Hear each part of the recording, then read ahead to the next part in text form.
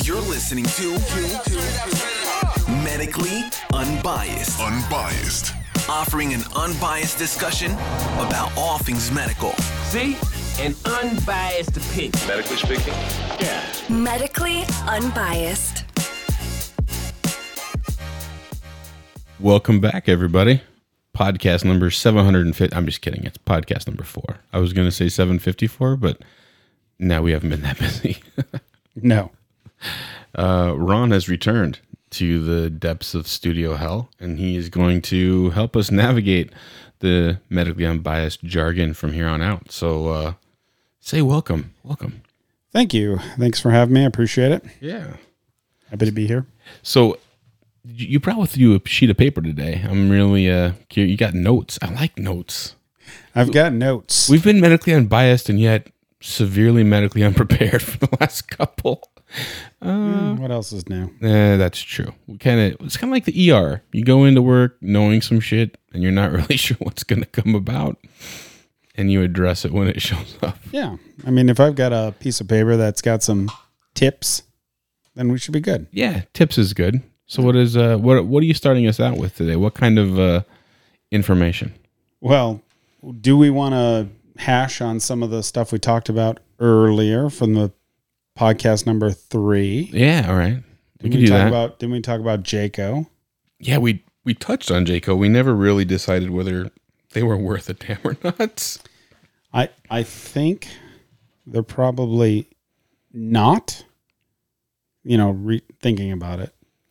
But I mean, so for those who don't know, Jayco is a group that was actually started, I think, by a group of physicians and created a certifying body to certify hospitals and clinics and, surgical centers. Then they oversee and certify, put their stamp of approval on your ability to provide appropriate levels of care. Yeah, in different areas, right? Stroke, cardiac, whatever. Right. They have different certification levels, just like, each nurse or nurse practitioner, doctor, PA, all has a different certification level. So they apply that level of knowledge to their certifications and apply it to the hospitals. But we, from the bedside perspective, from treating patients, have always questioned some of their policies. And I'm sure in other industries it's that way as well. OSHA, even though they do regulate our industry, I would believe that in certain industries, people are like, really, we need OSHA to tell us how to use a spray paint can or whatever it may be. I don't know. I'm just saying another industry might have the same thought process that we kind of had a bad taste in our mouth from Jayco previously. Did this extrapolate upon that? Did it make it better or did it make it worse? Well, I would think it made it worse because they weren't showing up.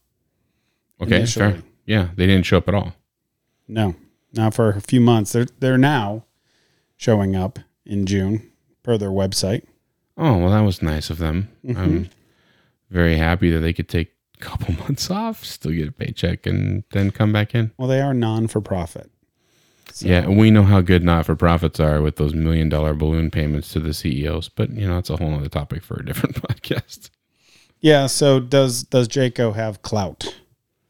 Which you never really answered the question last week. Well, because I don't really know if they... Okay, so they obviously have some clout, right? They have some level of clout because they are still a certifying body. So the question, in my opinion, becomes, who do they have clout with?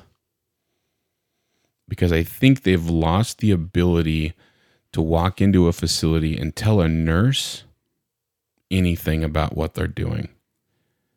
Jayco would have not allowed a lot of things that happened during this COVID-19 pandemic 4 months, 6 months ago.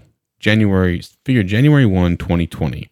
Jayco walked into your facility and you had a pump with 7 drips on it in the hallway and then extension tubing 15 feet long running from outside of the bed, outside of the room to the patient's bed into a central line. Jayco would have lost their minds. Yeah, or just the nurses wearing the PPE stuff around the units. Correct. You used to... You never wore a PPE outside of a room. You doffed it the minute you left the room. You doffed it in the ante room if it was a negative pressure room. You didn't come out of that room with a gown. If you were walking down the hallway with a gown 6 months ago, you know how many people would chew your butt? Yeah, it was taboo. It was horrible. You never wear a gown outside the room. You will kill everyone with C. diff. What are you talking about? I'm like, you're not licking the gown. What are you doing? Quit licking me. No, I'm just kidding. It's just bizarre. Right. But now today, are they going to, I don't even know what their guidelines are anymore. Have they changed them to fit the COVID-19 narrative? Or are they going to stay with the same stuff? And now we're going to get yelled at. And I say we as if the nurse actually gets yelled at. But what happens is then they will query or ask a nurse, in this instance, what would you do? And if you don't have the right answer, that's a ding against the hospital for failing to train nurses appropriately. And ultimately, it's going to be a ding against you because your manager will say, well, they were speaking with you, Tyler, and you answered incorrectly. The answer is not unplug them. That's not the answer. That's not an appropriate answer. Not that I would say that, but I'm saying jokingly, somewhat tongue-in-cheek. So no, I don't think they have any clout with the medical staff on site. They may have the ability to, kind of like an ISO rating on a product. Mm-hmm. Is it safe? Is it not? Is the surgical suite clean? Is it not? Are the cleaning practices appropriate? Sure, they can still verify or not that because they do it annually. But to come in and tell a nurse or doctor that can't have drinks at the nursing station or you can't, the day of the hospital running around cleaning and moving stuff when Jaco arrives needs to be just over. Yeah, it needs to be. I don't know if it will be, but I think things will eventually go back to the norm at some point. Okay. When, I don't know. I mean, who knows? So do you think they have clout with what they're doing with the facilities, with everything happening? I think from an upper management perspective, they still do. Okay. Yeah. Because they're still coming in, surveying the hospital and making sure that they meet qualifications to be called stroke center, cardiac center, whatever. Okay. So from that standpoint, I think they have some clout. But maybe we'll know more this month or next month as they make more rounds and see different things that are happening. And to be fair, maybe I'm not giving them enough credit. Maybe they realized that they were hiding from this whole pandemic and they didn't protect the nursing staff, because I think they've heard from staff around the country. I've seen Twitter feeds to the CEO that are directly address their lack of presence and their lack of ability to protect the healthcare workers. If you're a certifying body, you certify that things are appropriate. And when we're doing stuff like wearing N95 masks for weeks at a time and then autoclaving them and re-wearing, come on. That's not even in the guidelines from the manufacturer on the product. No, it's not. So the CDC makes stuff up. I know. I get it. Recommends it. Yeah. Making up, recommending, whatever, it's 2020. We're going to do some weird stuff in 2020. 2020 is definitely an odd year. I still want to address the masks thing though, because I think fitment wise, I do think there's going to be, someone needs to come out with a very comfortable, all-encompassing. Now the PAPR mask is great. I like it. Mm-hmm. It's comfortable. It's easy to use. It's positive pressure. You don't have a mask bugging you. It actually kind of cools you when the fan's running when you're in the room. The dilemma I have is I don't know where they keep extra filters for that. And who's in charge of those? Who's in charge of changing them? Now, the N95 mask I wear on my face, I know if I changed it or I didn't. When I'm given PAPR, which is a positive airway pressure device or respirator, when I wear that mask, the whole encompassing face shield and hood, there's a HEPA N95 filter on the actual fan that blows air in. So that has a filter. And then how often do we clean the tubing and how does that get cleaned? I'm sure there's a guideline if you read the product manual, but who does that? So again, who's in charge of doing those. I like the system. I do. I just think there needs to be a better guideline on changing that and knowing that it gets done, and how do you as the end user know that it was done? Yeah, I know the nurses change the filters. I know they wipe them down. They clean the product. Mm-hmm. Which I did when I used it as well. And it depends on what, manufacturer, because some of these have stopped making them. Can you still get the filters? Right. That's a problem if you can't. Are you eBay bound? Is that what we're doing? Amazon searching for this Amazon product? maybe. I don't know that I want to go to eBay and try and find filters for I'm sure there is, I guarantee you there's some type of product manual that's going to tell you how to change the tubing or clean the tubing. No, there's that fits. I get that. I'm saying, how do I as the end user come to work on a Monday night and then they say, well, we switched it on Sunday. I already don't trust the system. Yeah. Okay. I want to know that I'm protected as the end user. How do I know that was changed? And I don't know that we can answer that question without me changing it. Yeah, unless you're changing it. Correct. In between shifts. Right. Where you can see that the product, can visually see the product has been replaced. Right. But if you can't. Right. So then the next question is, since I have my own mask, you get assigned a mask because those masks aren't cheap. So you get assigned a mask that gets wiped down, with chlorhexidine or other wipes. It's cleaned regularly, and you store it in your locker separately from everyone else. Maybe each nurse gets their own filter, and they use the filter for 5 times. Yeah, but you're assuming that there's enough PAPRs, right, for nurses that can put them in their locker. Usually, my experience, there isn't. Correct. No, I understand that. So you're sharing PAPRs throughout the shift. Yeah, which is just stupid. Again, It's not. We wouldn't share anything else. That's what I don't understand. Do we share toothbrushes amongst nurses? I think PAPRs you can share. I mean, as long as you're wiping them down in between. The product's made to be used multiple times in different settings and stuff. Right. I don't know of anybody that has enough PAPRs where you can comfortably say, okay, we need 20 nurses to have them. I don't know if they'll have them. Yeah, maybe not. Might not even be available.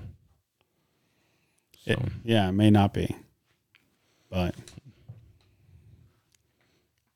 it doesn't play. Why is it not working? Why is it not working? I don't know. It doesn't like me right now. It's so weird. That's so odd. Is it, is it because the volume is down? That would be why. See, we have a new studio tool we're playing with today. So if you hear us kind of goofing, we're trying to figure out this new podcast format that we're designing. We're trying to make it easier to get more data out faster, upload data, streamline our process a little bit. So bear with us as we play with and learn the new tools.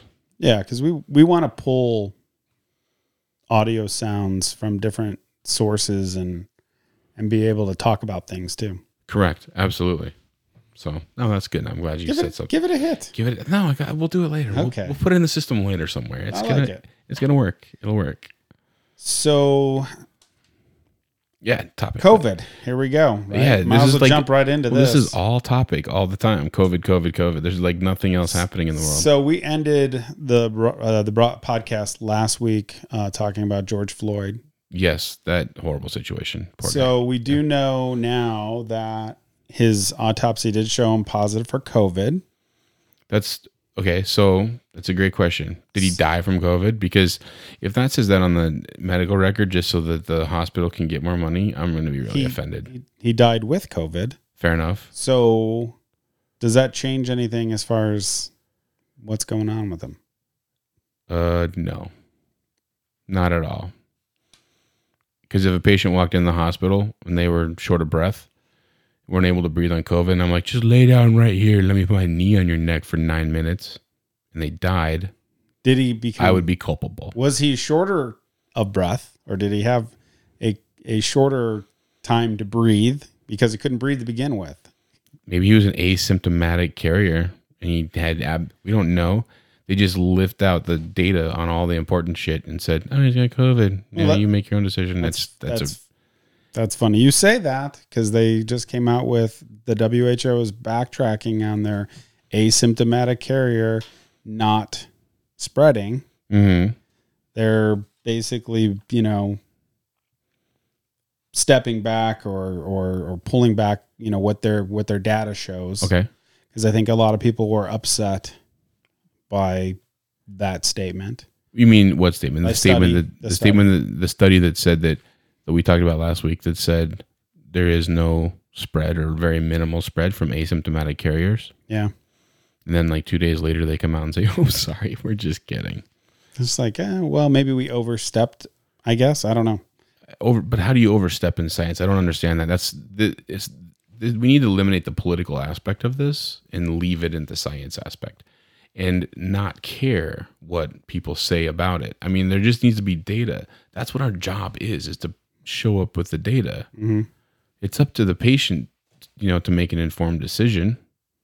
If a patient was coming to a doctor or a PA or somebody and the practitioner said, "Oh yeah, you don't have cancer," and then a week later said, "You got cancer," and then a week later said, "Well, maybe you don't have cancer," and then a week later like, "No, you would never go back to that person ever." Yet we will follow Fauci and the WHO to the end of the world, no matter what they do. End of the world, we'll follow them, and they will be right and wrong. I had a broken watch once; it was right twice a day. Yeah, well, at least it was right twice a day. These guys aren't right at all. You're saying? Is that what you're telling me? Yeah, that's what I'm saying. Oh, they're never right. I love it. So, again, back to your question on George Floyd. Mm-hmm. So he had COVID. We had people in close proximity to him for a long time. They're not reporting sickness or illness. So I guess he was an asymptomatic spreader. I mean, does it really matter? Why are we testing him anyways? Because they're trying to throw any reason to not. Honestly, I believe they're trying to show any reason to not make this officer guilty of what happened. They're trying to blame the guy who died. And at no point in time, if we as medical practitioners in the hospital did that to a patient, would we ever be acquitted or let off? We'd be like, "Oh, he was on fentanyl and he had COVID." So you sitting on his back with two people and putting a knee in his neck for 9 minutes had absolutely nothing to do with his death. No, they would never say that to us. He was killed. He was murdered. Again, it goes to the gravity of the situation or the level in which the officer is going to be charged. That's up to the lawyers and the judges to decide. But as far as I'm concerned, he was murdered. Period. He died because someone sat on his neck and sat on his back and killed him. If he had died sitting up, comfortable, the side of the car, and like all of a sudden went into some spontaneous, respiratory distress and passed away, totally different story, but that's not what happened. No. And that would make sense then for doing the COVID test, right? Correct. But we're testing everybody for everything. How come, and nothing against George Floyd, but he had already passed away and we can look at the video and kind of see why he passed away. So why do the COVID test when I have patients in the hospital who can't get a COVID test at all? Yeah. And are sick. They have respiratory distress, and they'll chalk it up to exacerbation of congestive heart failure or fluid overload secondary to, obesity. They'll chalk it up to something else. Won't test them for COVID. Mm-hmm. They won't. They don't have a temperature and their x-ray was clear. They don't have COVID. Well, you didn't even test them. How do you know? It's a presumptive test of no, but what if they're asymptomatic? Or they don't ask the questions, and then when they get up to the floor, say they get admitted for, say, chest pain. Okay. And they go up to the floor, and then the floor's asking questions. Hey, are you having any shortness of breath? Which can be related to chest pain. I mean, they're just doing a general assessment. Correct. Like the nurse is assessing her patient or his patient before their shift or during their shift. Yeah. Yeah. And then they ask those questions and then triggers the COVID screening, which was never triggered down in the ER. You mean like our sepsis screening that's so accurate? Yeah. Okay. So it triggers it. So now you're struggling to get the rapid done because they happen to be on a floor that, they shouldn't be if they are positive. Yeah, because you're not on a rule-out floor. They're not on a clean floor. They're on intermixed floor. Med-surg, med-tele, walkie-talkie patient. Yep. Might have COVID. Might have COVID. Exposing to everyone else in the unit. Generally, they don't. No, they don't. But that's the thing, though. Are we asking the right questions? I don't think we were asking the right questions to begin with. That's why everything was a little bit, because we didn't know. And we still obviously don't know. I think we're getting better, but we're still in the dark of a little bit about stuff. When I say we, I'm more referring to the CDC. No, you're not. I think you're referring to the fact that we, as the medical profession, we are not really sure. I'm referring to Fauci. Because Isn't Fauci, it? Anytime you mention his name, you have to say, "Look, I like the guy. He's really cool." But you have to quantify your negative comment of Fauci somehow. You always got to preface that comment. well, it's funny, I brought up Fauci. Fauci warns pandemic not over. Okay, And it's a double whammy for African Americans why? because of their history or comorbidities. Okay, so young African American men are well known to have a very high proclivity for hypertension, even at a young age, 25, 30 years old. Undiagnosed because they don't notice it. There was a study in 2018 that highlighted how they went into barbershops in the inner city and were able to facilitate treating young men with undiagnosed hypertension early to try and see if early prevention prevents long-term negative effects from dilated cardiomyopathy to whatever. So yeah, there's high risk there, whether it be diabetes, obesity, hypertension, there's risk. So the question now becomes, what makes an African American or a black person more at risk for COVID? That's just, I don't think this is a gender or a race thing. No. I did read where the blood type O might be like pseudoprotective. I read an article about that. I wish I'd have brought it with me, but yeah, I read an article that your blood type might be protective. That's interesting. Protective as in you don't get it? As in people with type O blood are much less likely to get COVID. I read the article and I read the abstract. I did not read the whole article. Sure, no. But that's something to ponder, right? That's something to talk about. Right. So if you have type O, you're less likely to get it, or you're less likely to be asymptomatic and not spread. Ooh, that's a good question. Now I got to look it up while we're talking about this. I got to find out. I got to see that article again and see. See, it's interesting stuff. It is interesting Because as I said last week, I know people that have been around it, been in it, spent time with people that were sick and finding out later that they have antibodies now for COVID. So I wonder what their blood type is. I wonder. So let's see here. Correlates with the article you read or the abstract. It could be. So this is an abstract, and it was published from, it looks like either a whole bunch of Chinese or Japanese names. I don't know the difference, so bear with me. The novel coronavirus disease has been spreading around rapidly, blah, blah, blah.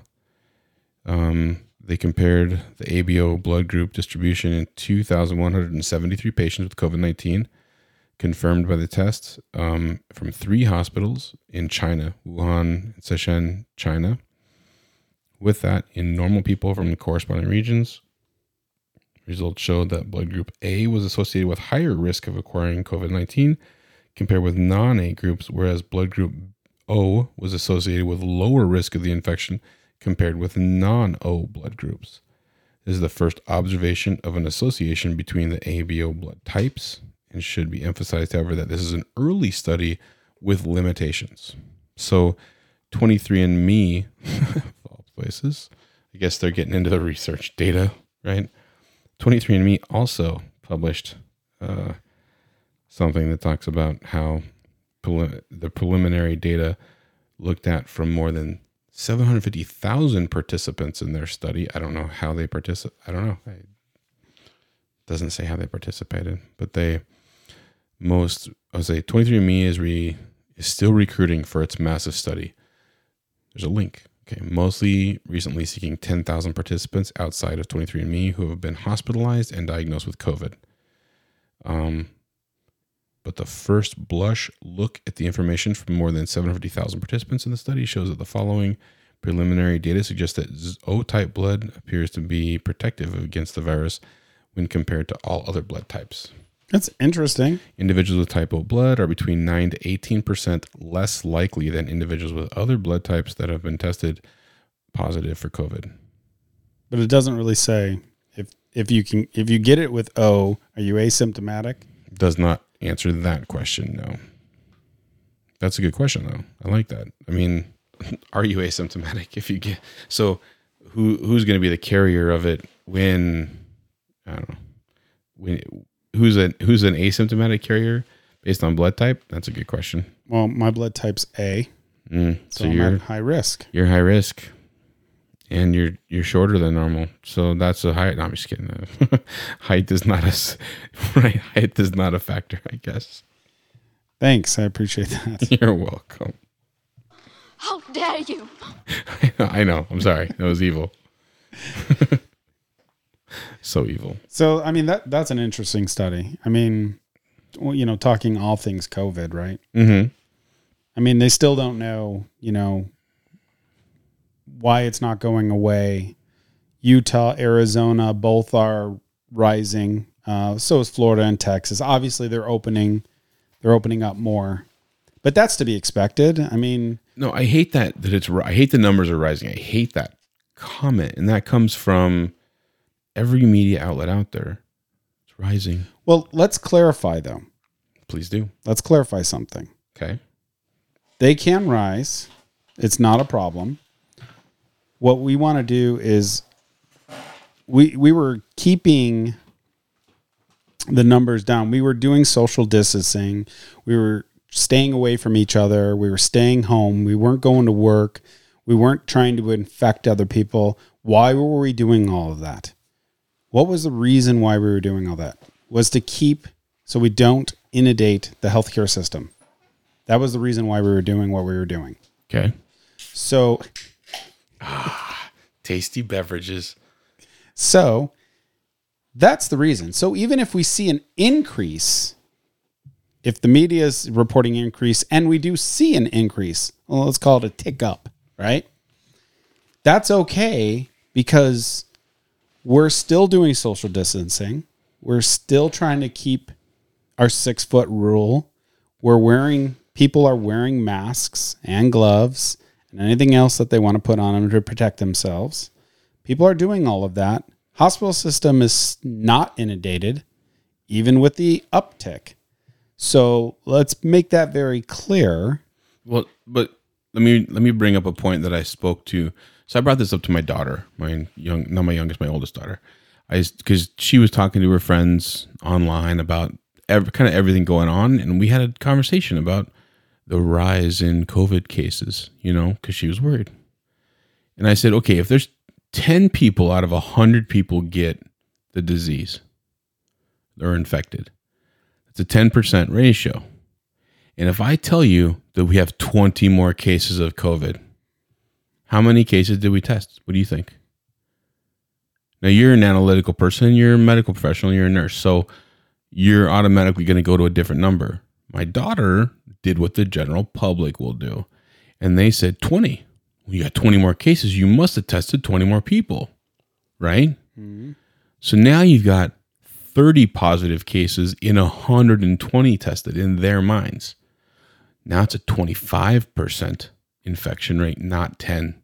You've instantaneously went significantly higher in your infection rate, and now everyone's sick and the world is going to end. Yeah. Or the reality is it was 300 people they tested. Or the reality was 10,000 people they tested to get 20 more. Yeah. And it doesn't mean 20 more acutely infected. They could be asymptomatic carriers. We don't know. It's not 20 more people showed up to the ICU and got intubated and are dying in an ICU. 20 more were infected. 20 more were found to have been infected, but they won't give you the denominator in the ratio. So it's unfair. I think the number is unfair to be given out without the denominator because it doesn't give you the actual total data. Yes. So it doesn't. And it's not fair to the general public and young women, right, like your daughter, right, that just says, oh, the percentage must be higher because there's more people getting it. That's not necessarily true. I mean, as far as, yes, more people are, first off, we're doing more testing. Yeah. Way more testing. And we're reporting more.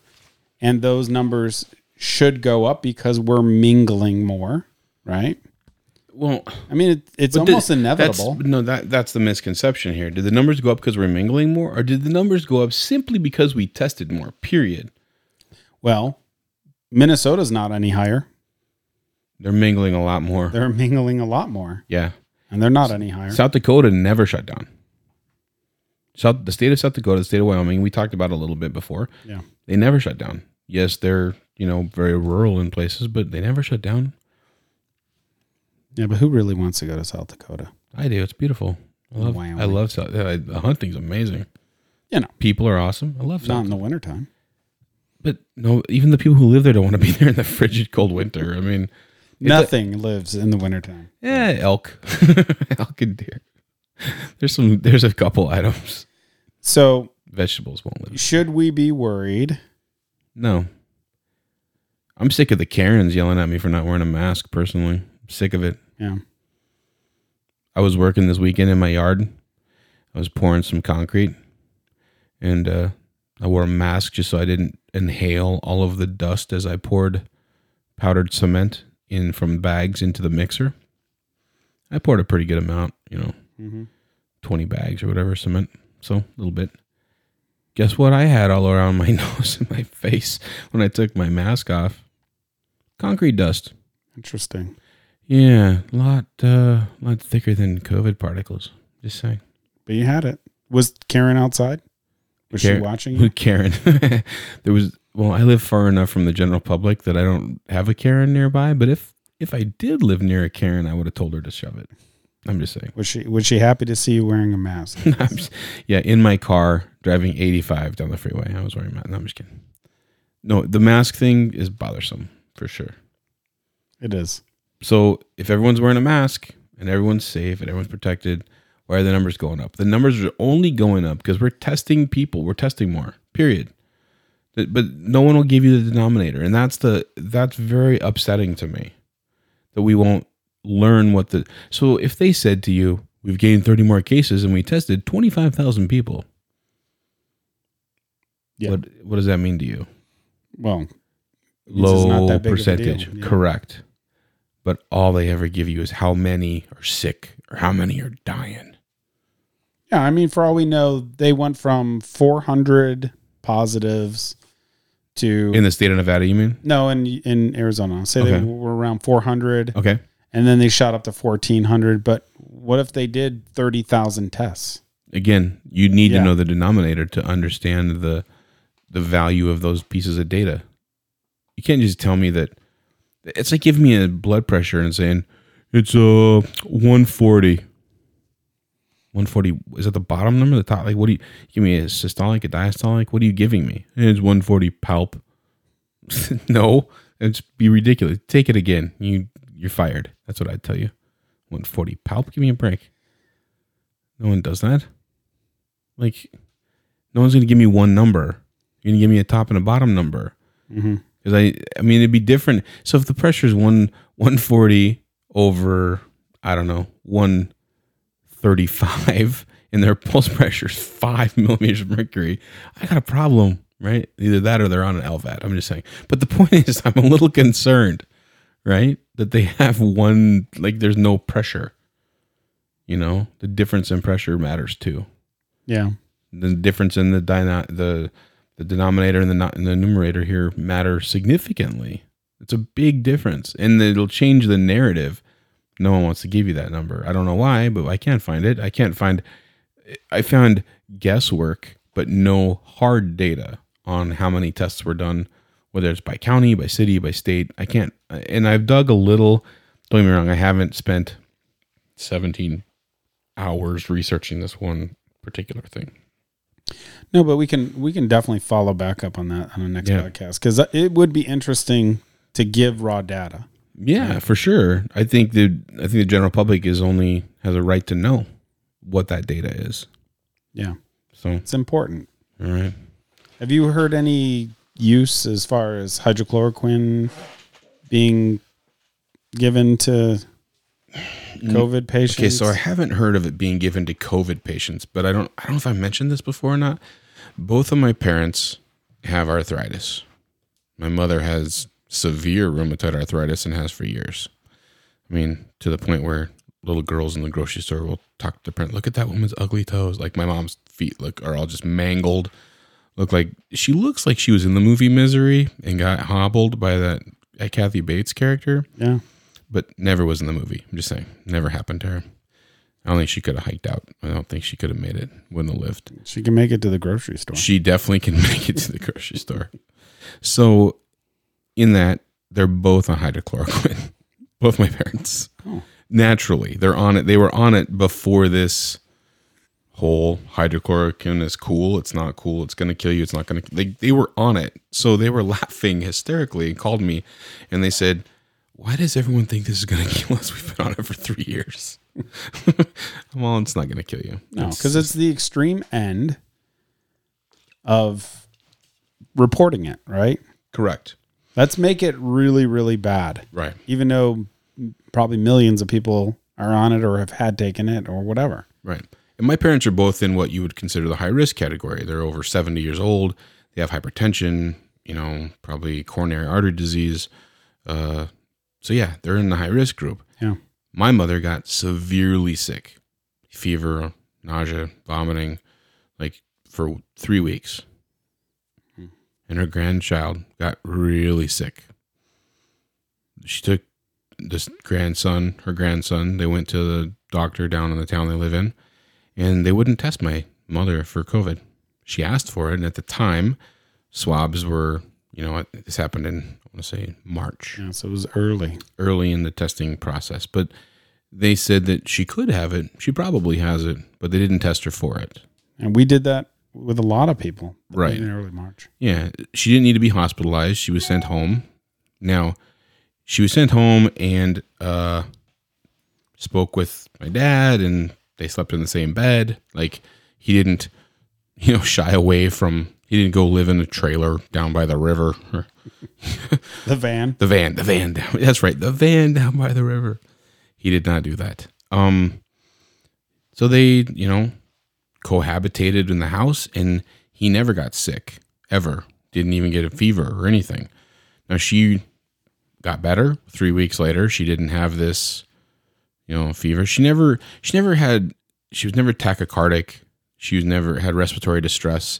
She never experienced a decrease in her oxygen saturation. They have a little monitor finger probe thing like most people end up buying at some point in time in their life. Blood pressure remained fairly stable.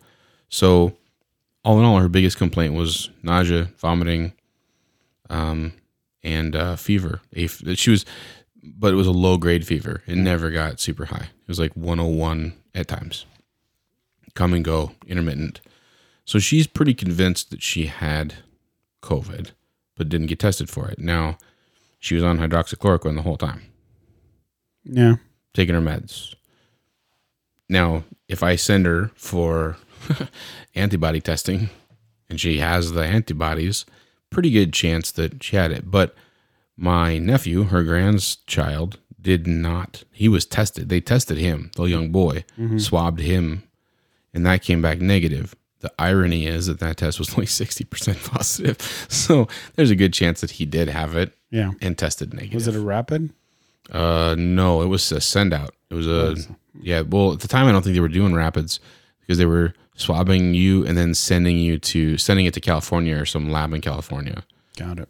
And so at least the West Coast side was, I don't know for sure if it was sent to California, but I'm assuming it was sent to California.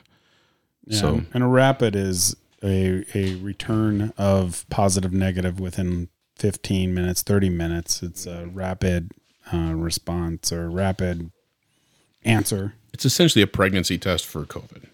There you go. You pee on a stick, tells you if you're pregnant. COVID, what is it? I think it's a blood one now. The new one's a blood drop, a droplet of blood.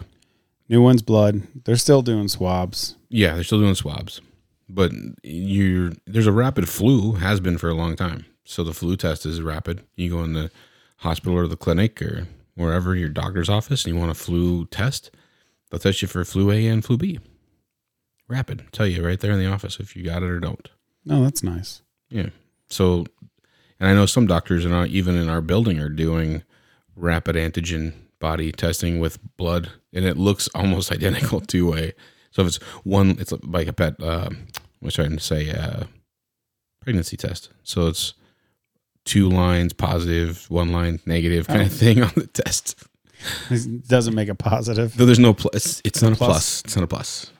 That's patented. Yeah, it's right. You can't make a plus. That's some company made that. Not allowed to do the plus sign.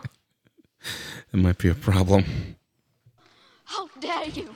Yeah. How dare you? How dare you talk about plus signs? What else you got over there on your little sheet? Oh, I have a couple of things, I thought maybe we can talk about other than COVID. That'd be nice because personally, I don't know about you, but I'm COVIDed out. Really, I mean, Well, I think America's COVIDed out because we've really segued away. I still get updates, right, on what's happening in the hospital and what's happening around the country. I still get emails regularly from all the publications I subscribe to, but I think that the country is on to different things. Bigger and brighter things. I don't know about brighter, bigger, but different, I guess would be the best term. Yeah. The news of the day, Yeah, news of the day. Well, the newscasters are great at that. They're like, and the severed head was, kept in the back. We definitely On to weather. we can definitely do news of the day, just to knock it out. Whatever's on people's minds medically. We should start a segment called News of the Day. That's what we'll do. News of the We're going to create a News of the Day segment. I got to build a little buffer for that, Yes, and Okay. then you can put in the email where people can type and. Yeah, so when people email us at info@medicallyunbiased.com, email Tyler or Ron, email one of us, just info@medicallyunbiased.com. Email us questions. Email us your news of the day, things you want to hear us talk about. Yeah, because we'll be happy to look it up and give you some answers. Right. And even if we're wrong, we'll give you a lot of them. No, I'm just kidding. Yeah, but at least we're giving you something. Right. Yeah, we're going to look up from both perspectives, though, and we'll try and look at the good and the bad and kind of see what's out there. Yeah. I mean, Like Tyler can do bad all day long. yes, like you And definitely I can do can. good, or we can. Oh, role I reverse. like that. I'll be the bad guy. You could be the good guy. Yeah. We're like parents for the public. It's Yeah. kind of creepy, but funny. So I know a big one that has been around since, was it January this year or January last year? I think it's been longer than a year. Okay. The whole pain medications. I know that's a big, especially in Nevada. Oh, there's a great video, a movie on that on Netflix, a documentary about the pharmacist who kind of highlighted that pain meds were being blanket written by this doctor. Yeah. Great video. Yeah. Well, times have changed. That new law that went into effect that they have to, physicians are required to have, if you're giving out a narcotic, you have to fill out a form. It's like a big to-do from the physician's end. I just went through a 2-hour training on all the new guidelines for that. There you go. Yeah. So, but the questions I was thinking was, what about the new guidelines? Is it helpful? Is it helpful for you as a physician to not get, as a practitioner, to not get, 90,000 patients in asking for the same pain medication? Or is it more of a hindrance because you have to, there's more paperwork, more documentation to fill out to give somebody who truly is in pain or Right. needs it? Right. Well, so let's preface this with the fact that I don't treat pain. I don't treat acute pain or chronic pain. Sure. I mean, and I don't write for narcotics. I just don't write them. It's not something that I want to take on. as a struggle in be put into the position. Like there's plenty of doctors who specialize in that. Even though I'm licensed to write narcotics, I just don't. I don't want to even be, it's so much hassle from my perspective. So to answer your question, I believe it's a hassle. Now it's a hassle because I don't normally write it. Now, if I wrote this all the time, I would already have in my charting ways of mitigating those, long drawn out paperwork things. I would be able to quickly hit a couple buttons in my charting system to create the agreement plan that this patient is going to agree to and follow along with. And I would be able, I would make macros that fit what I do, right? Because I already do that now for other things that I do, whether it be heart failure or high blood pressure or whatever.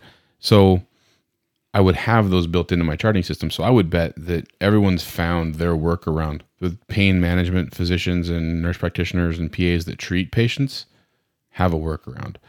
The acute pain. Now, if you're in the ER and you receive, it used to be 2 years, 3 years, was it 2 or 4 years ago? Every couple of years, the guidelines are changing. So it used to be that if you wrote a prescription, even in the ER for 10, for 10 Lortab for acute pain, this patient had to sign away all this stuff. And now pain, it's a little different. I don't think they have to make them sign all those contracts when they're in the acute setting. And if it's a first prescription and you're writing it for more than 30 days, they have to sign all this stuff. So most physicians they've changed the guidelines, and now most physicians will not write you for 30 days on your first prescription. No, and I think it's like 10 days. Correct. Max. Whatever the number is, it's just got to be below 30 because you'll come back, get reassessed. And then when they re-prescribe you and they prescribe you for 30 days, it's no longer your first prescription.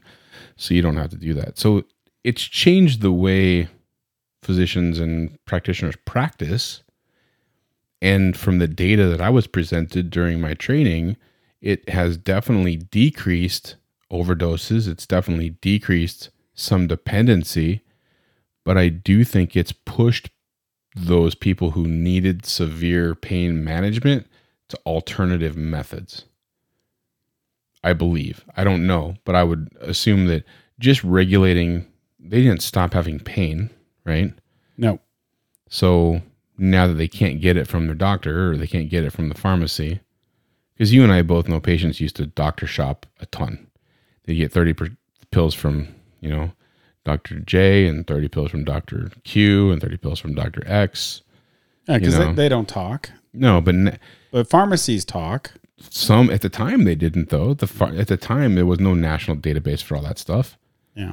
20 years ago, yeah, Walgreens didn't talk to CVS, didn't talk to, Yeah, you'd have your patient come into the hospital in the ER and they bring their medications and they have, 60 vials of Lortab. Right.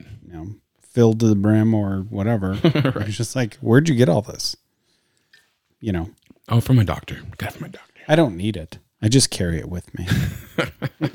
This isn't even your name on the prescription bottle. I think from a nursing perspective, it's very difficult because we're the middleman. So you're the one getting beat up verbally by the patient. Yeah. Because they're signing away saying that they're not going to abuse the medication. Yeah. They're not going to, whatever. And they have to be able if they have to show up within 24 hours. So if I, as the practitioner, call that patient, or I have my nurse in the practice call the patient and I say, I just want to verify that that's right. I can do a pill count at a moment's notice and I can find out if they're overusing their meds. From a patient's perspective, they see themselves as, people. I've seen patients not sign because it makes them feel like they're addicted to medications or a criminal. Yeah, you've turned them into a criminal without any criminal reason for them. They're getting. Would we do this to overtake telmisartan? To get too much blood pressure medication? No. But on the same token, I think it's a positive thing that we're monitoring it a little bit more as far as not just writing, blank prescriptions for these medications just because they are in pain. Right. Or not in pain. I mean, there's a lot of diagnoses out there that require pain medications. Mm-hmm. And I know a lot of people struggle. The ones that have like lupus, Yes. they struggle. They legitimately Sickle have cell. Sickle cell, yeah. Yeah. Sickle cell patients get super painful and need it like when they need it. They don't need it all the time, but when they have Yeah. a So flare. I would think that this agreement is very difficult for them to sign and to get very little post hospitalization, especially, well, what's 10 days or 3 days or some of them are Right. 3 days, and you're just Right. like, is that going to give you enough time? First off, who wants to go after you've been in the hospital for 3-4 days, wants to go run over to Walgreens to get their prescription filled immediately? Yeah.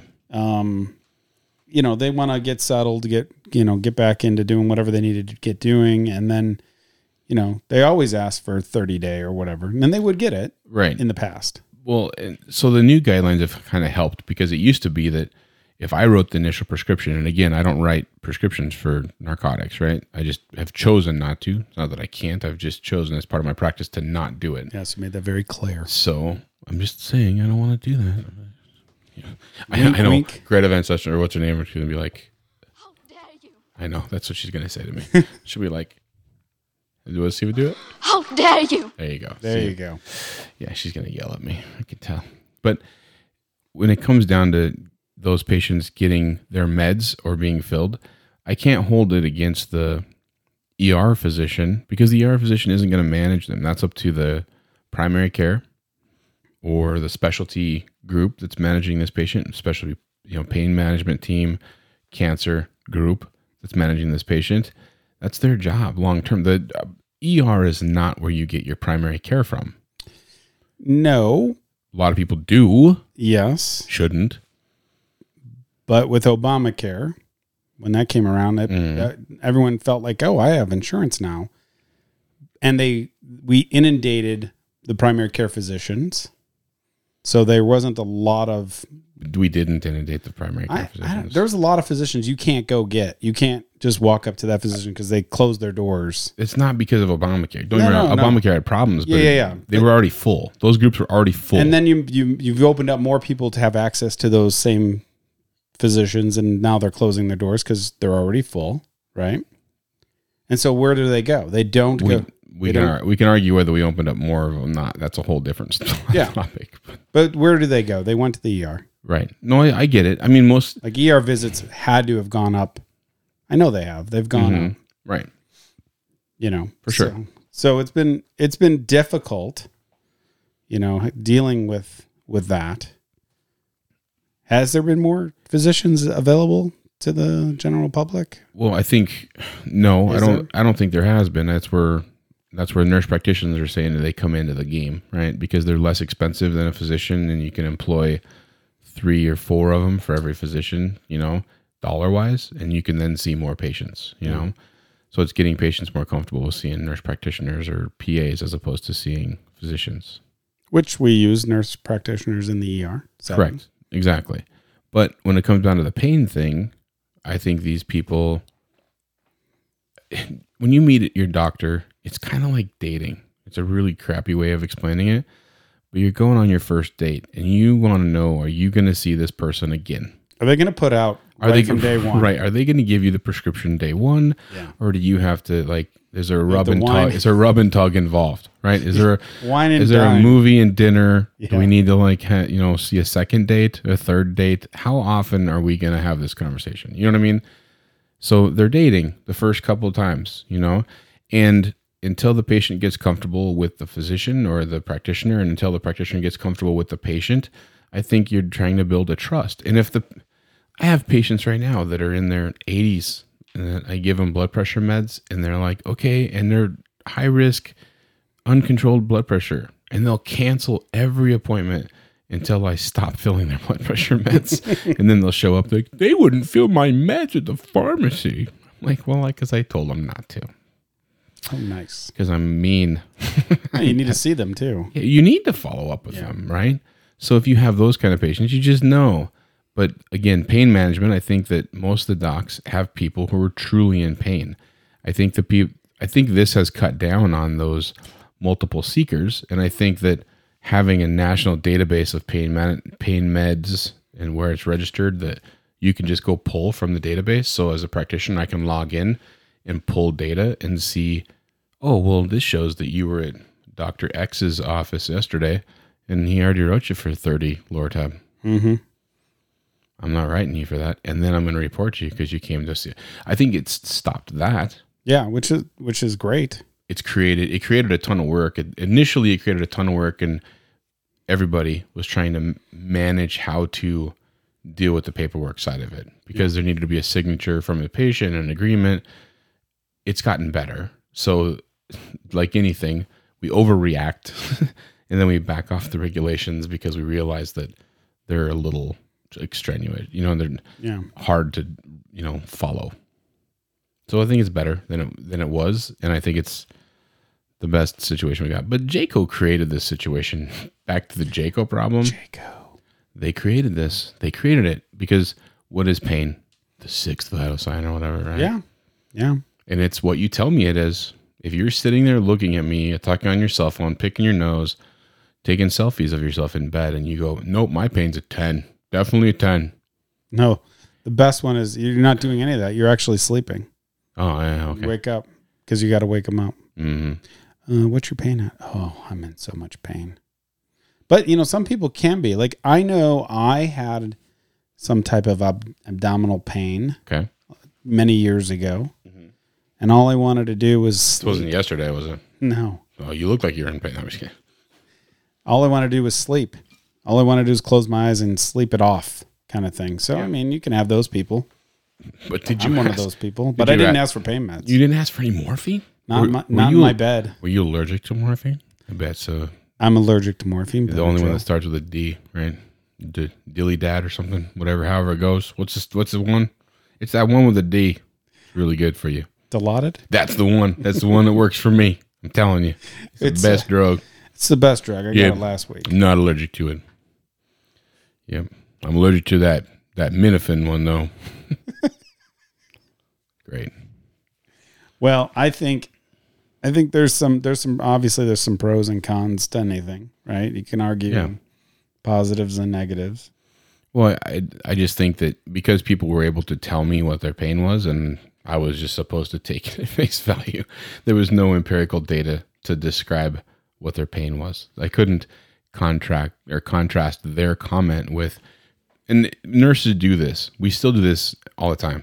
Patient sitting up in bed, talking on cell phone, not complaining of pain. I asked patient what pain level was. Patient said 10 out of 10, stabbing pain. Jury reads that, and the jury's going to be like, well, I remember when I was in pain, and I wouldn't want to text or take a selfie or do anything. That's the charting goal, right? You're trying to cover your tail. But then you write in the chart also, patient said pain 10 out of 10, morphine Q4 ordered for patient. Gave dose of whatever, 2 milligrams morphine via IV push to mitigate patient's pain. We'll check in 10 minutes. Like your note is going to be some sort of nonsense like that. But then to me, where does that put you as the nurse? Because pain is what they say it is, and the doctor has ordered for the patient to receive, let's say 4 milligrams of morphine, PRN for pain. And every 4 hours, that patient's on the bell.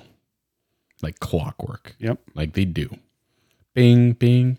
I'm in pain. Now there's legit patients that are in pain and they're bringing it in 3 hours because it doesn't last. Yeah. That's a different patient.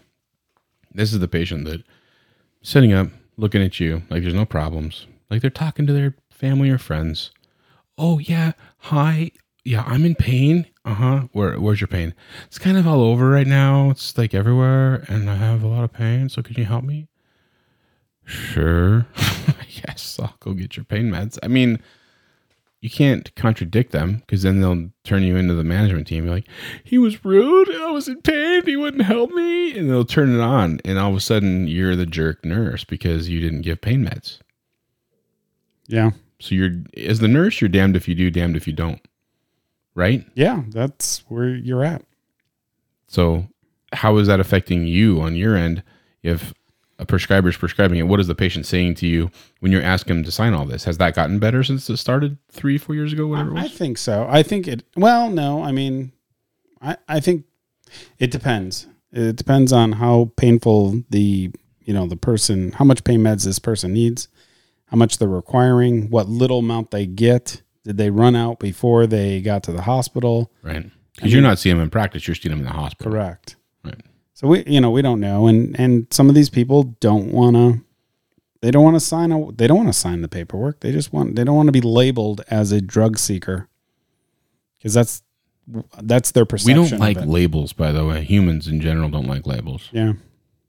It's just that's their perspective. Right. But they're not going to get the prescription for the 3 days or whatever the amount is until they sign it off. So I think they're kind of forced with having to sign it just so they can get something to tide them over until they see their primary care physician. Makes sense. So to play off this pain med thing, I find it funny, odd, not funny, ha. Yeah. Funny, odd that patients, the perception of depression medication is very negative from the patient's perspective. They might have depression, anxiety, stress on a regular basis. That might be their norm, right? They are, I'm not taking that. I'm not going to take that. I'll take all the pain meds you give me. I'll take 3 insulins and you put me on all the blood pressure meds. I'm not taking psych meds. I'm not psych. I'm not crazy. You go, no. You have severe anxiety. Your wife passed a month ago. Since then, your blood pressure has been out of whack. I believe that you're tachycardic because you're having panic attacks. Like you're stressed out. Nope. I'm not taking that stuff. No way, man. I'm good. What is that? I don't understand. They'll take every drug known to man. You could tell them, you should diet and really, nope, I'm going to continue. I'm 85. I've been doing this for my whole life. I'm going to do what I want to do. I don't know why every patient I talk bad about has a Southern accent. That's really just racist. I didn't hear Southern, so. Whatever my shit accent is, my goofy accent. Yeah. We'll call it crap Southern, I guess. I don't know. But yeah, my patients always seem to say to me that there's a problem when it comes to taking not a psych med, and I hate calling them psych meds because I think they're just mental health management medications. I mean, honestly, some people just need a med to manage their day-to-day anxiety. Yes. And I think there's more needed now since this whole COVID thing for patients that have been shut in than in general. Well, getting back to labels. Right. Somebody probably not taking or not wanting to take that medication because they don't want to be labeled as somebody that's crazy. Fair enough. Then you'll have your mom with 3 kids just dealing with life. Mm-hmm. To them, it's a happy pill. Makes them less stressed or less angry. But I think even those people, unless they had it pre-kids, they don't want to take it because they don't want to ever be in a position to where they've watched the ABC special. Okay. The ABC special where the lady kills her kids because she takes some medication or sleeps and doesn't know that the kids are cooking and spill water. Like the mom doesn't want to do that. She's worried that it's going to cause them significant problems. So they don't want to take the meds. I think there's people out there that will take it. Well, of course there is, or they wouldn't make it. Because they know the positives from it. Well, I just think we as a practitioner need to do a better job of facilitating the conversation about the positives and not paint it in such a negative light. I think that gets painted as a negative a lot of times, not intentionally. I don't think that we're saying this is a really negative drug, but I'm going to give it to you anyway because I think it's going to horribly. I want you to take this antipsychotic medication. Right. That's not the case at all. Like, I don't think anyone says that to them. You have to explain what the drug does and what the side effects are. Oh, and by the way, you have to wait 2 weeks before it even works.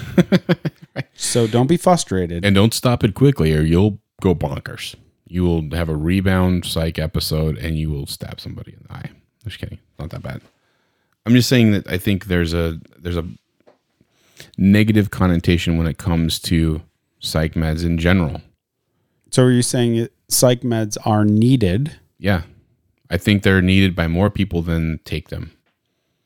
But are we in the society of just pop a pill, give somebody a pill instead of... In today's marketplace? Absolutely. And it's not because I want to be. I believe that the patients are on that boat. I don't think the patients want to make changes to themselves. Now, that's maybe a condescending way of looking at it, but if I speak to 100 patients and if I could spend an hour with each patient, let's just pretend I could spend an hour with everybody, which you can't because you're busy. But let's say you could spend an hour with a patient and you could really talk to them and get down to the bottom problem. They just want a drug to fix the problem. They don't want to change. Now I say they, as in it's not 100% of them. There might be 2% of the patients that I see will make a significant change. But isn't taking the pill making the change? They do want to change. That's why they want the pill. No, I don't think so. I think there's two sides to that coin. I think there's the long-winded way of dealing with it, going to a therapist, dealing with your issues, dealing with the psychosis, if there is psychosis, addressing your anxiety. What's the reason for the underlying anxiety? Have you dealt with it? That kind of thing. But I do think in general, if someone is to prescribe a patient any sort of anti-anxiety drug or stress management medication or long-term depression, SSRI type drug, those meds are thought of by the general population as a very negative connotation associated with those. Mm-hmm. There's not a negative connotation with gastric bypass surgery. That seems to be okay. I'm going to get better. As a matter of fact, I'm going to bulk up before. That's right. I'm going to overeat before I go in for surgery. Because I'm not going to be able to eat. Correct. I'm going to eat bags of Oreos. So I'm just saying that there's not a negative connotation with obesity. There's not a negative connotation with any of that stuff. But if you're taking a psych med for anything, there's something wrong with you. Pain meds, not so much. I have pain in my lower back. Well, you're 200 pounds overweight. Okay, let's start there. Nope, I need a pain med. I need a pain med to manage my pain. How about you stop eating cookies? That'd be a good idea. Yeah, dieting. Yeah, let's get you on keto. Let's lose some weight. Let's help you out. No. I'm not going to do that. That takes too much. Just give me a pain med. I'll be fine. Just give me anxiety, stress, blood pressure, heart rate high, blood pressure elevated. I think it has something to do with your stress. Nope. Just give me a med. You're on 4 blood pressure management medications and you're not doing well. Like there's a problem, right? You've also seen nephrology who says there's nothing wrong. Every time you come in here, you have white coat syndrome and your pressure is 180 over 95. Like we need to figure out what's going on with your psych problem. Yeah. God forbid they take their own, they take responsibility for themselves, right? That's a big struggle in the just taking care of patients. Well, we've created a problem, I think, across the board when it comes down to managing that, just like the pain med thing we talked about a minute ago. So I'm supposed to be able to call patients and make sure they're taking it. How am I going to regulate that? Really? So Medicare is going to base the hospital payment on whether or not the patient followed through with the treatment plan? They're going to deduct money from you. Medicare is going to deduct money from your hospital. If the patient checks back in within 30 days after a diagnosis of congestive heart failure and comes back in heart failure again. Yeah, rebound. Right. Mm-hmm. So your patient comes in, their heart failure due to MI, due to having a heart attack. You stint them, right? And they come back in 30 days because they decided, I don't want to take Brilinta. It's too expensive. They didn't talk to their practitioner and ask for Plavix. That's a generic now. They didn't change. They just didn't want to. They found out that Brilinta was $400 or something, and they don't want to take it. No, so they can't. Yeah, they can't. Not that they didn't want to take it. They can't afford it. Can't afford it. It's too expensive, right? Their insurance plan, whatever it was, didn't cover it, and they live on a fixed income. And they don't have the money to spend $400 a month on one drug. They're already taking 7. And if they didn't have any meds before, they came into the hospital with no drugs, and they leave on 6. Right? So they leave on a whole bunch of blood pressure management medications. They leave on cholesterol meds. They leave on blood thinners, anticoagulants. So we send them out with all these drugs, and they come back and they have instant restenosis, need to go back to cath lab because they didn't take their Brilinta, and the physician or the hospital is somehow culpable. Like, what happened to freedom of choice? I don't know. I don't know either. It doesn't make any sense. So it's a problem. Is that your belly or mine? I think it's dinner time somewhere. that your belly? That's loud. Poor Ron doesn't eat. He's hungry. I think I ate too much. Is that what it is? The 7-layer burrito finally getting Wah, wah, wah. right? How dare you? Okay. I have to. We're going to overuse that today, just so you're aware, because I think it's hilarious. So, what's hot? What's not? Like it. What's hot? Tell me. Give me the what's hot. Was this or another segment? What's hot? What's not segment? What's hot? What's not? Awesome. What's hot medically? And from what you know off the top of your head, what would be the hot? What's the hot topic today? Not necessarily just anything medically hot, like it's a new intervention that you heard of, or No, I haven't heard of anything recently because everyone's been talking COVID, man, the whole time. That's the problem. It's so bad. I can tell you what's not. Yeah, what's not? What's not? That's easy. Hospital waste. Oh, okay. I mean, hospitals waste product, paper. Right. How many trees do you think they mow down? Well, that's the hilarious part. We're supposed to be paperless on the new charting system. Yeah. And we both know that the most paperless facility prints more paper than we did when we were papered. Yeah.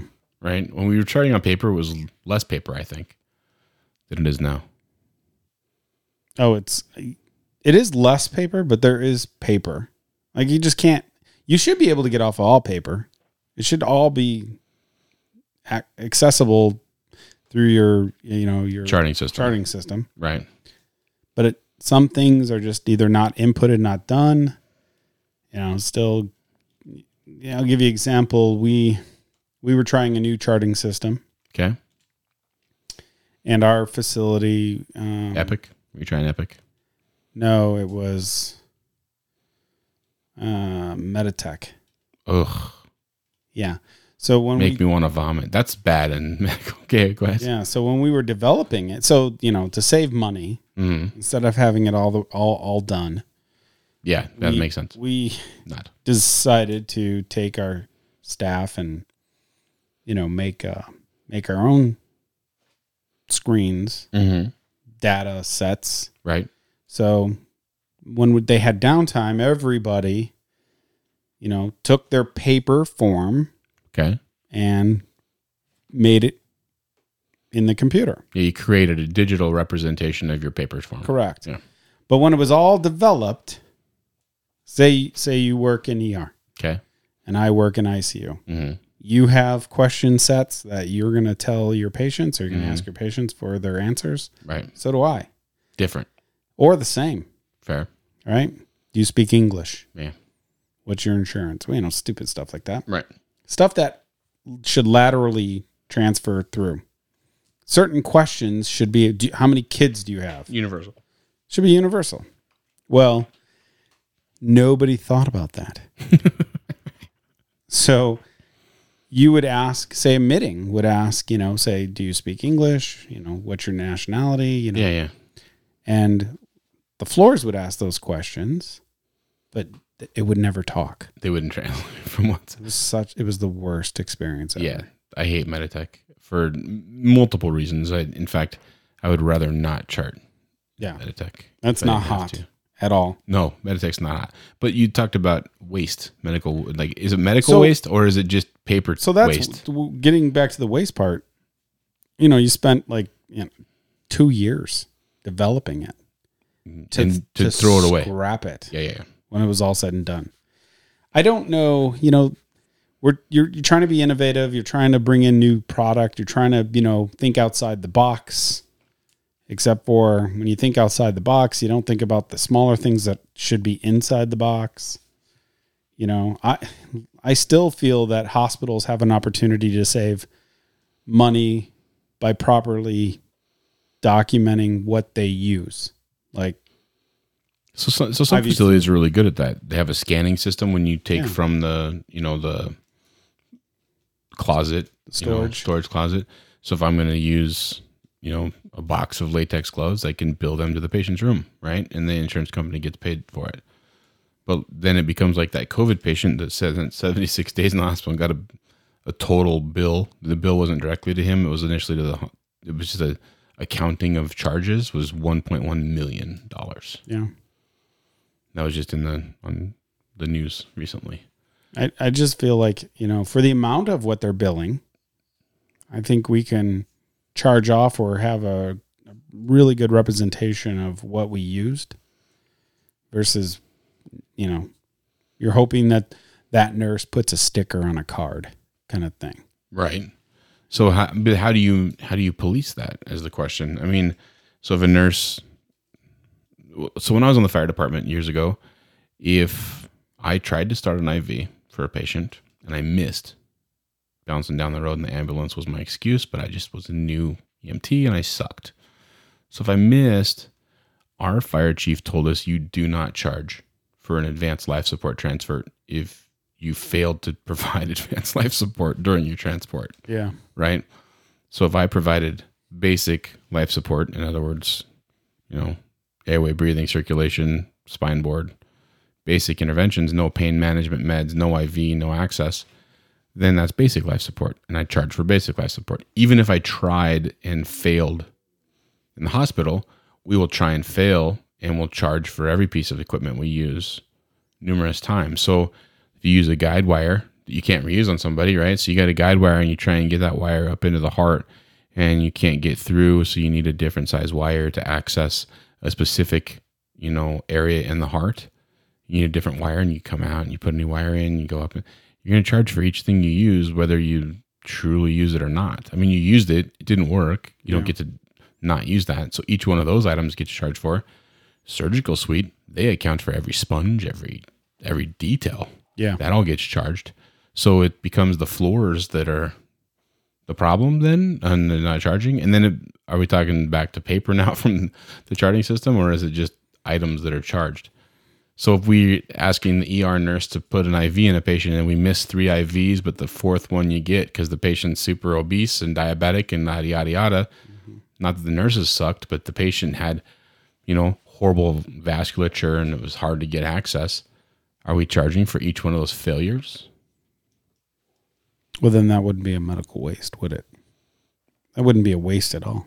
Sure it would. Because you got charged. You got to write it off as waste. But, well, no. But I'm saying, no, you charging the patient for your failures as a profession? You got paid. You did get paid. You billed and got paid for it for sure. Yeah. I mean, I don't know. I know that hospitals can do better. No, I think they can as well. It just comes down to... I even think physicians' offices can do better. Absolutely, we can. We're horrible.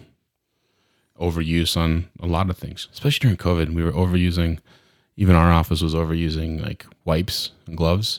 And you're doing it not necessarily because the room's dirty, right? But you're doing it to make sure that the next person isn't infected or they feel that it's clean. You know what I mean? Like, yeah. So you go into this over cleaning mode. So we went, I don't know what our numbers are. Our practice manager could tell you, but we went from using however many wipes and, chlorhexidine wipes and different things to clean the office down to, I bet we doubled or tripled our volume. And then you couldn't get any for a while. Yeah. So we were running low for a short time because we exhausted our inventory. And we keep a pretty good stock because we have a pretty decent sized practice. But still, we were going to run short if we didn't get new stuff. Mm-hmm. So one thing I want to highlight today is this weird little tool. It's called Leveline. And I got this from Nursing Knowledge Incorporated. So it's actually a really cool little tool. So this nurse, she developed it, and it's for those that don't know that work in acute care or ICU or critical care, ICU, ER, and you've ever had to level an art line or, check your pressures on a patient's line, you have to level it to the phlebostatic axis, right? That's what you get taught. So do you do it by eyeball? It's actually not a bad way. You can get pretty close, by eyeball. But this little tool, it's about this little longer than a pen. It's a telescoping tool. It's got a bubble level on the end of it. It telescopes out so that you can then go to your art line, and then you can put the tip on the phlebostatic axis, and then you can check where your level is on the actual patient's art line on the transducer to be able to see. And the telescope's about 2.5, 3 feet out, right? So I think it's 2.5 feet. So you're 2.5 feet because the bed, by the time you get to the bed and to the art line, you're right there by next to the bed and you got plenty of access and you can look and see if you're level or not. I actually would use this tool regularly in the ICU when I worked in the ICU to make sure that all my, pressures were accurate and level. I've never heard of that tool. No, it's a pretty dope tool. I don't know a lot of people who have it, and I don't even remember how I found it. I wish I could credit the person who told me where it was, but I'm pretty sure that the website is nursingknowledge.com, and mine by no means get money from them or anything. Yeah, this is not a paid sponsorship. No, it should be because we're awesome, but no, it's not. Let me see if I can find it while we're talking here because I should have known up front, but I don't know. Well, that definitely can be a what's hot. To me, that's a what's hot. Yeah, absolutely. Right? Because it's kind of one of those things that this tool really helped me, especially when I was a new bedside nurse. I started in the ICU. I think that was your prodding that got me in the ICU, by the way. Yeah, well. All those years ago. So years ago when I hate this term, so I'm not going to use it. When I was a young nurse, not a baby, I hate the baby nurse term. You were baby nurse. So shush, I'm going to throw you through the wall.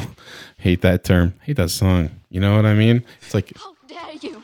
Okay, that's what you get. You get one of those how dare yous today. Oh, man. Yeah. So, I wanted to go straight to ER. My goal was to go to ER and be a badass ER trauma 1 nurse. I wanted to save the world, plug bullet holes, stab wounds. That's what I wanted to do. And what did you tell me? I think you should do it. He did not. I said you should do it because you're going to be so much more knowledge. You're going to have so much knowledge base. You told me to go straight to the ER. No, you didn't. You told me to go to the ICU first. I did. You said go straight to the ICU. Do not pass go. Definitely don't collect $200. No. Yeah, no. ICU. ICU. If you can get into ICU, right? True. You were able to. I was able to. No, well, it took you a little bit to get into ICU. You applied to a few places. Yes. And you were denied, I'm sure, at 1 or 2 of them. Yes. But you did finally get in. Yes, I did. But I was also offered, positions in med-surg and med-tele at a couple hospitals early on, and I turned them down. I specifically refused those positions because I wanted to go to ICU. I wanted to be the top dog. I wanted to learn more. No, you wanted to go to ER. I did, but you told me that if I didn't have the skill set to work in the ER as a new nurse, I would get eaten alive. And down the road, yeah. Yeah, go down the road, right? Go later, but cut your teeth in the ICU first. So is what you told me. Yeah, well, there's some perspective. You got to have some perspective, right? I was never an ER nurse. Okay. I never jumped into ICU either, but I had years behind me working on intermediate care, going into ICU, doing other things, but then becoming, doing the position I do now, I'm able to see a lot more of the units and kind of get a better idea of, well, if I had to do it over again, how would I do it? And I wanted to pass that knowledge on to you because I knew where you wanted to be, and I knew you wanted to learn. And I'm not going to discount ER. There are some really good ER nurses out there. Don't get me wrong. Oh yeah, totally. But you have to have an understanding of the disease process. You have to have an understanding of, how things are working, medications, diagnosis, stuff like that. You need to know those things. Correct. And I don't know if you have time in the ER to evaluate, understand, learn. And you don't always have time in the ICU, but if you're with 2 patients and you're with them all night and they're intubated, they're not ringing call light, they're not doing any of that stuff, you have time to look up their chart and see what's going on with them. And well, that's the funny thing. That's the difference between all those. You see those memes where it's like the ER nurse feels like they're being interrogated by the ICU nurse when they're taking report. Did you check the skin? The ER nurse is like, oh yeah. No, I had to have time to check the skin. They have skin, I think. Maybe. Might be a male, might be a female. I don't know at this point in time. So in a 12-hour shift, an ER nurse can have 40 patients. Yeah. flipping them, not all at the same time. No, but throughout the shift, you can definitely burn through You can a bunch burn of through patients. quite a bit. Yeah. Yeah. So you may be handed off a patient and then you're like, oh, hey, call report. And you're like, oh, I Right. just got this patient. Yeah, I just got them. I just saw them. I haven't even assessed the patient yet. I Yeah. was just told that they had a high blood pressure and it's better now because they got drugs. That's what I was told. In the And you're report. and you're reporting off. You're reporting this off. You know, you're looking in the chart and you're reporting it off to the nurse. Well, the ICU nurse or med-surg nurse or intermediate care nurse, all of them are going to ask questions. Well, because their job is to know the details. They want to know every detail. Correct. And they should know the details, but there's things that you don't have to ask. You could just find out when they get to the floor. You know, when was the last time they had a bowel movement? Well, they didn't have one when they were down in the ER. Yeah, they haven't had one in the 4 hours they've been in the ER, and that's a good day. Yeah. They haven't had one in the 24 hours they've been in the ER. Have they had anything to eat or drink? Right. You know, some of those things you could just ask the patient when they get to the floor. And you'd be better off asking the patient versus asking the nurse and report. But, you know, if they're here for shortness of breath, you should be asking the questions about their respiratory status. Correct. Because you want to see what their baseline is from down in the ER to when they get to the floor. If I asked, how's their lungs sound? Oh, clear, equal, bilaterally, you know, good breaths. Mm-hmm. And they're satting 98% on room air. Oh, great. Cool. Send them up. And they get up and they're, you know, lower bass crackles and now they're on, you know, 2 liters and sound like 93%, 92%. Well, that's a change Right. from the report I got. It's definitely different because the nurse told me stable patient breathing on their own. They come up vented. You're like, wait a minute. Not so much, but you know, they came up vented 3 hours later. Like, okay, something's changed. Yeah. How did they decompensate so quickly? So from No, but your comment to me was go learn that. yeah, Essentially, go learn all you can possibly learn because you're going to take care of critically ill, acutely ill patients, and you're going to do all the drugs, and you're going to have to titrate all the meds, and you're going to have to change event settings or have your respiratory therapist change event settings, and you're going to have to deal with super sick patients for a long period of time and learn like sickness. You're going to have to learn illness and how to deal with it. And I did that for like 3 years before I went to ER. yeah. But I guarantee you, made you a way better ER nurse. I feel it did. I feel came into the ER able to see. So I think I saw differently the long-term progression of a patient. I didn't treat them as an acute patient, a super sick patient that I knew was going to be admitted. Yeah. I saw the next step. And I don't know that all ER nurses see that. No, they don't. Because for the record, they're there to treat the acute situation, Right. get them stable. And then send them Move somewhere on. else. Yeah. Right. Yeah. I get that.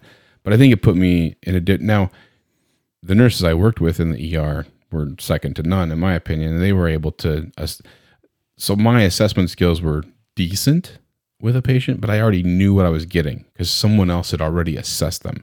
So even when I was in the ICU and I was getting nurse report, someone else had already assessed this patient. It wasn't an emergent acute assessment, right? I had those if the patient decompensated, but by then I knew the history. I knew this story, right? The medical story, their hospital story, how their whole hospital care had been. I understood it, read it.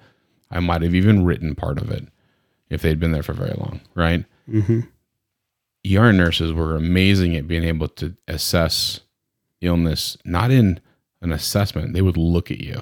Yeah. It was seconds, not minutes, let's do a preliminary assessment and then a secondary assessment and then a tertiary assessment. And we're going to go over all of the, nursing school. It was, this person's sick and it's a major problem and I need to do this. It was awesome to learn that from them. I knew the medical side on the back end, right? So I knew how to titrate a lot of the drugs on the back end. Which I'm sure is not their strong point. That's not their strong point either because they start everything at, max dose to bring pressures up or whatever. And I was titrating levo or I was putting in, a Flexi-Seal when they're like, where the hell did you get a Flexi-Seal from? Like, you know, Yeah. I'm like, oh, I went up to ICU or I got one. They're like, that exists? Like they didn't even have them, you know? Yeah. So all of these things were different for me, but I learned, and I guess I learned the respect for the ER, and I came already away with respect for the ICU. So I kind of feel like I was able to bridge that gap easier going from the ICU to the ER side than coming from the ER. I can perceive my thought process different from the ER to the ICU side if I'd went the opposite direction. I don't know that I would have went the opposite direction. I think ER nurses are wired a certain way. Absolutely. And they don't want to sit with a patient all day. No offense, but there are people who you need to have that are really good at assessing patients' immediate urgent need, but you don't want to see them all day long. That nurse is not there to be there all day. And there's nurses that are there to care for you all day long, and that's their lot in life. That's what they're there for. I played both sides of that, so I got a little benefit. But again, I have you to, I guess, thank for that, for sticking me in the ICU first. Oh, you're welcome. I would not have done that had it not been for your prodding. I would have definitely fought to get into the ER somewhere. And look at where you are now. Bitter, angry. No, I'm just kidding. Typical bitter, angry, alcoholic medical professional. No, I'm just kidding. I don't drink alcohol. Not on Mondays. Well, no. Only on days that end in Y. Okay. Oh, okay. Fair enough. So I'm looking for this level line thing while we've been talking, doing a little.